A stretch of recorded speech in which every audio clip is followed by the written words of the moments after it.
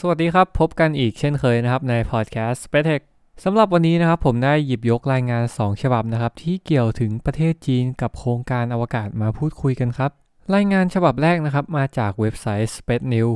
พูดถึงเรื่องของการที่ประเทศจีนเนี่ยจะยังคงดำเนินการโครงการทางอวกาศต่อไปนะครับท่ามกลางการแพร่ระบาดของไวรัสโควิด -19 นั่นเองเนื้อหานะครับได้พูดถึงการที่ประเทศจีนเนี่ยได้ทำการปล่อยจรวด Long March 2Dกับดาวเทียม4ดวงในวันพุธที่ผ่านมานะครับโดยเป็นการกลับมาทำกิจกรรมที่วางไว้ปกติหลังจากช่วงหยุดยาวในเทศกาลตรุษจีนนั่นเองนะครับการปล่อยครั้งนี้นะครับเป็นไปอย่างราบรื่นนะครับดาวเทียมทั้ง4ดวงเนี่ยได้เข้าสู่วงโคจรอย่างเรียบร้อยและทาง China Aerospace Science and Technology Corporation นะครับหรือ CASC ได้ออกมาพูดว่าดาวเทียมทั้ง4ดวงนี้นะครับจะเป็นการทดสอบNew Earth Observation Technology นะครับหรือว่าเป็นการทดสอบเทคโนโลยีในการสำรวจโลกแบบใหม่นั่นเองครับในการปล่อยจรวดครั้งนี้นะครับไม่ได้มีการประกาศอย่างเป็นทางการแต่เพียงอย่างใดนะครับเป็นเพียงแค่การปิดน่านฟ้าเงียบๆเท่านั้นในขณะเดียวกันนะครับมีรายงานถึงท่าเรือทางใต้ของเมืองเหวินชางนะครับถ้าอ่านผิดต้องขออภัยนะครับอันนี้ไม่แน่ใจการออกเสียงจริงๆท่าเรือทางใต้นี้นะครับกำลังซ้อมการเปิดตัวจรวด Long March 7A นะครับอย่างเงียบๆเช่นกันมาพูดถึงข่าวที่น่าสนใจที่สุดในข่าวที่2กันนะครับเรื่องนี้นะครับเป็นที่น่าสนใจอย่างมากเพราะทางประเทศจีนเนี่ยสนใจที่จะสร้างสถานีอวกาศเป็นของตัวเองแหล่งข่าวนะครับระบุว่าทางประเทศจีนเนี่ยมีการเตรียมความพร้อมเริ่มแผนการสร้างสถานีอวกาศของตนเองในเดือนเมษายนที่จะถึงนี้โดยในเดือนเมษายนนี้นะครับจรวด Long March 5เนี่ยจะทำการส่งยานอวกาศรุ่นทดลองซึ่งยานอวกาศลำนี้เนี่ยได้ออกแบบมาให้บรรทุกผู้โดยสารเนี่ยได้ถึง6คนเลยนะครับจากก่อนหน้านี้เนี่ยมีการออกแบบแล้วสามารถบรรทุกได้แค่3คนอย่างไรก็ดีนะครับการส่งจรวด Long March 5ในเดือนเมษายนนี้เนี่ยจะยังไม่มีการส่งมนุษย์หรือชิ้นส่วนสถานีอวกาศขึ้นไปแต่คาดว่าเป็นการเตรียมความพร้อมนะครับในการก่อสร้างในอนาคตหรือว่าเป็นการเตรียมความพร้อมขั้นพื้นฐานนั่นเองนะครับและแน่นอนนะครับสำหรับภารกิจการก่อสร้างสถานีอวกาศแล้วการใช้จรวดขนาดใหญ่ในการขนส่งอุปกรณ์หรือว่าผู้คนเนี่ยจึงขาดไม่ได้เลยนะครับจรวด Long March 5B เนี่ยได้รับการปรับปรุงนะครับมาจากจรวด Long March 5โดยจรวด Long March 5B เนี่ยจะถูกออกแบบและพัฒนาเพื่อให้สามารถส่งชิ้นส่วนสถานีอวกาศลูกเรือจำนวนมากและยานอวกาศไปยังสถานีอวกาศที่กำลังจะก่อสร้างในอนาคตนั่นเองครับโดยโครงการสถานีอวกาศครั้งนี้นะครับ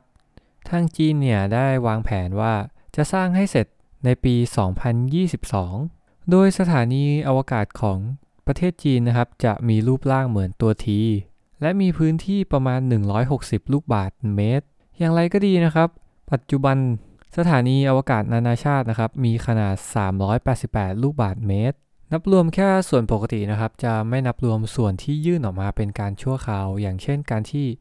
มียานอวกาศมาต่อเป็นการชั่วคราวนั่นเองครับโดยขนาดของสถานีอวกาศจีนนะครับก็จะมีขนาดเล็กกว่าสถานีอวกาศนานาชาตินะครับประมาณ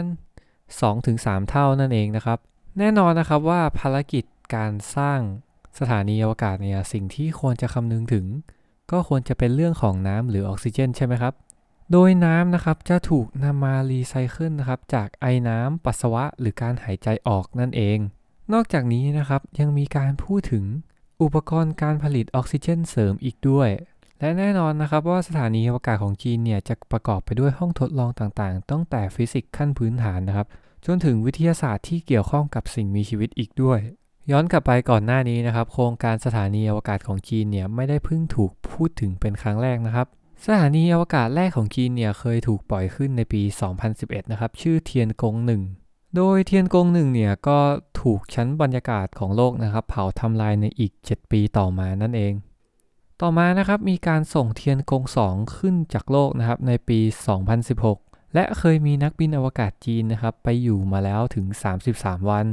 นับว่าเทียนกง1และเทียนกง2เนี่ยเป็นบทเรียนที่สำคัญแก่จีนเลยนะครับในการช่วยทำให้เข้าใจถึงการสร้างสถานีอวกาศและแน่นอนนะครับว่าในเมื่อมีบทเรียนแล้ว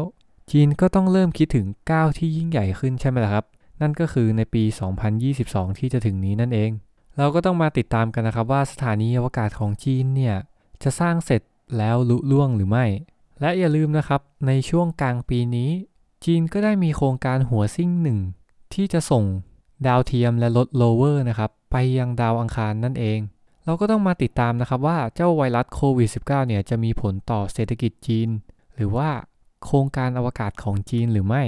สำหรับท่านใดนะครับที่มีความคิดเห็นนะครับอย่าลืมไปร่วมพูดคุยกันได้ที่แฟนเพจ Facebook Space Tech นะครับโดย Podcast Space Tech นะครับสามารถรับฟังได้ทาง SoundCloud